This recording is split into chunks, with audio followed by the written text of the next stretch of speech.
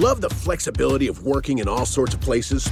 Well, working on the go seamlessly requires a strong network like T-Mobile. We have America's largest 5G network, so whether you're on a video call at the park or uploading large files at a coffee shop, we have the 5G speed you need. Whatever takes you on the go, T-Mobile's got you covered. Find out more at T-Mobile.com/network today. Coverage not available in some areas. See 5G device coverage and access details at T-Mobile.com. As we turn the corner into the new year, a lot of people are looking to get healthier. That includes Hero Bread, who have just launched their new recipe using heart-healthy olive oil. Hero Bread serves up 0 to 1 grams of net carbs, 5 to 11 grams of protein, and high fiber in every delicious serving. Made with natural ingredients, Hero Bread supports gut health, promotes weight management, and helps maintain blood sugar. All with no compromise on the taste, texture, and bready goodness you expect from your favorites. Now they're listening to their fans and updating their recipe with olive oil, an antioxidant-rich oil that's been shown to reduce cholesterol and minimize the risk of heart disease. Try it today with code HERO10 for 10% off your purchase at hero.co. That's code HERO10 for 10% off at hero.co. Jason Longshore, he was late night last night, but a productive night. Yes, the T in United stands for tie. And so, but hey, listen, they roared back. That's a good thing. He's got a lot to talk about between the Hawks and United. And he joins us this morning as he does every week on the WadeFord.com hotline. Hey, Jason, how you doing? Jason. What's up, guys? Got to give a shout-out to Oren for dropping some Canadian music for me on the way in. All right. So Jason, I know it's not the result that we wanted, but is there anything that we should feel optimistic about when it comes to Atlanta United's performance last night? Yeah, absolutely, and that's what's so frustrating in some ways, because back-to-back games with 2 goals, which had been a huge issue for this team for a while, scoring goals. You get back-to-back games with 2 and no wins with either one, and that's frustrating. They fight back from 2 goals down, which is very difficult to do and hasn't happened very often at all. There's positives here. Ezequiel Barco, I thought, was very, very good. Marcelino Moreno and Joseph Martinez, that attacking trio, showed a lot of promise. But there were some mistakes, and the first goal given up was a mistake. The second goal was a glaring mistake, and then you're fighting uphill, and they did, and that's been there really all season long. That's why, as John said, the T stands for tie, because they're right there every time. They're not good enough at the moment to get wins with this effort, but the effort is getting something out of it, and it feels like it's just something needs to change to go over the hump and get 3 points rather than 1. Ultimately, a tie or a draw, United. Anyway, Jason, are we seeing Joseph really rounded into form now? It's getting there. It's not 100% yet because it's different at the moment, the way he's playing and what he's finding in games. The last 2 goals that he scored are not really typical Joseph Martinez goals. It's not the goal that we remember from 2017 or 18 where he's splitting the defenders and getting on the end of a through ball and sliding and putting it in. These are ones from the top of the 18. These are ones from distance. That's not typical for him. He's finding, I think, some new ways to contribute, which is good. What I'm waiting to see is a little bit more of that explosiveness and that speed that hasn't really happened yet. And I don't know if it is still down to timing. You know, he's had kind of a stop-start 2021. Is it down to, just the fitness with that stop-start nature? Is it just not there yet where he can take off and run away from people? Because it feels like the last 2 games, even though he's had a goal in each, there are sequences in it where a ball is played that I'm used to seeing him get on the end of and create an opportunity or get a shot out of it, and he's not getting there. And again, I don't know if it's the timing side of it or if it's the physical side of it because of that stop-start nature. But he's getting there, John, but he's not quite there yet. Talking with Jason Longshore, of course, Atlanta United and Hawks, podcasters. We talk about all things with Atlanta United. New head coach, where do we stand on the search now? And do you expect it this year, or would you expect Rob Valentino to coach out the season? How do you think this is going to play out? I think it will be this year. Where things stand right now is, according to reports out there in the media, Atlanta United requested permission from the Seattle Sounders to interview Gonzalo Pineda, their assistant coach, who was the final candidate at one point for the DC United job in this past offseason, and he's interviewed for other jobs over the last couple of years. He turned down DC United, from what I've heard, not the other way around. So he went back to Seattle, and Atlanta now wants to interview him. And in Seattle media, their general manager, Garth Lagerwey, told local radio that they are going to allow the interview to happen. There would have to be some kind of compensation because he's under contract to Seattle. I'm not sure exactly what that would look like. But the interview is supposed to happen. We just don't know timing on that right now. So it's a different kind of candidate. But the things about Pineda that grabbed my attention is Seattle's been a very good club at getting the best out of what they have. And when we look at Gabriel Heinze coming in this season, he was a little more rigid in the way he saw the game and the way he wanted his team to play and the way he wanted to line up his team. Seattle, over time, and now Pineda's been the assistant, not the guy making the final decisions, but they've been very flexible, very adaptable to, okay, they have two top forwards right now, play two up top, let's make everything else work around that. So I'm curious to see if that would carry over to Pineda's head coaching experience, which he would be a brand new head coach. So that's a very different kind of a hire for Atlanta United if the interview goes well and he ends up being the guy. Miles Robinson making it to the All-Star game. How big of a deal is it for him to be recognized?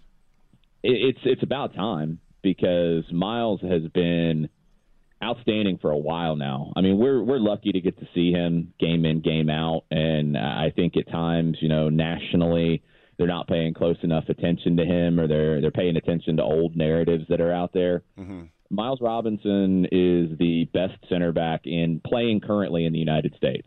He's the best American center back in MLS. He should be starting for the U.S. men's national team in their first World Cup qualifier in September. He's had that good of a development run over these last 3 years. He's ready. He's a complete center back. Defensively, 1v1, you're not going to beat him very easily. You're not going to be able to run away from him, and he's strong enough. If you try to body him away, he's not going anywhere. He's very good on the ball. It's a part of his game that gets incredibly underrated because he hits that long pass very, very well. It's something he's picked up over the years here in Atlanta. And he's just confident on the ball. And he's got this move, Hugh, that not a lot of center backs have, and it's becoming a big priority. When the attackers want to press and they want to try to make it difficult for the center backs to play out, he can take one touch into space, take a couple strides, and he's blown by that first line of pressure. And he can break teams down by doing that. Miles Robinson is ready for all the accolades, and he's coming off of a great Gold Cup, and now he's going to be an MLS All-Star. Jason Longshore, Atlanta United analyst on 92.9 The Game, and, of course, podcaster as well, runs obviously the number one podcast for Atlanta United in stoppage time. Also, the No Swag Shop, which has become quickly one of the most popular Atlanta Hawks podcasts. And to the Hawks, I want to ask you the question when Hugh and I were asking the fans. With John Collins now in tow and the 5-year, $125 million deal, you're bringing back your top 10 players from last season. You didn't make any big moves. You made small moves around the edges, but no big moves in free agency. Did the Hawks do enough that they can contend for an NBA Eastern Conference title next year? Yeah, I think what was important was to get everything lined up with John and with Trey going forward, and they've done that because the big moves for next season are honestly DeAndre Hunter and Cam Reddish being healthy and ready to go. That's two big additions that you didn't have on a regular basis last season, and the Hawks did what they did. So their big moves were already happening with Hunter and Reddish getting back. Right, and that's dance. And again, we're going to start the season here, Jason. When you and I were mentioning with Coach Mack as your full-time coach, which we didn't have last year, and with his team that's going to have Hunter and Reddish with Trey and John, and with Bogey and Gallo, and with Herter and the Capella and they're going to have not Okongwu. I take that back, but they're going to have the core, the top 8. They may not have a big 3, but they got a great 8. Yeah, it's a little bit different kind of approach. And look, maybe it's what Travis Schlenk did in Golden State, a little bit closer to that, where you're not going big three and then everybody else. It's more spread among the roster, and this group can compete. I'm really excited to see it. They are going to have to deal with Okongwu's absence early on, and Hunter and Reddish are just going to have to stay healthy and continue to develop because they kind of lost a year of momentum, but those are two very talented players to come back to a core, and this team feels kind of loaded for this upcoming season to make a deep run. You know what's funny that I find funny, because when people talk about Golden State, you know, it used to be the Splash Brothers, and everybody kind of like, then it became Steph Curry became the star, and then Draymond Green did his thing, and you know, Klay Thompson is still there, but it was just a little different. I look at it the same way, like Trey's the star. Mm-hmm. John Collins he's trying to come into his own. He needs to come into his own, I should say. We're just looking for our Draymond Green now. We needed somebody to step up and be Draymond. That's it. I would take that. We could use a little bit of grit and nastiness from time to time. Yeah, I mean, because I think that's what it is. I mean, this is a work in progress, and I think that honestly, I feel like as it should be, the pressure's ramped up. But this team is still growing and still trying to find itself. And I think they did a great job of doing that last year. Because, I mean, come on, man. Think about the way that the season started for us and the way that it ended up. Nobody predicted that. Come on, man. No. It's a young team. It's got a good vibe. I think they have a really good togetherness. So the best thing for Travis Schlenk in the front office to do was to keep it together and grow. Bottom line. I'm very interested to see how this works next season by keeping the band together. All right, Jason, what's next for United, and where can they find the fans find the podcasts? Saturday, we'll be heading over to Columbus, Ohio. That game will be Saturday evening on 92.9 The Game and the Odyssey app if you're not by your radio. We'll have stoppage time next week, and I think we're going to have to fire up a No Swag Shop off-season special now that we kind of know what's happening for the upcoming season. I'll see if I can get the guys together on that one. Sounds great. Jason, as always, do appreciate it. Thanks much, Bob. Thanks, y'all. We all agree that reducing carbon emissions is a good thing.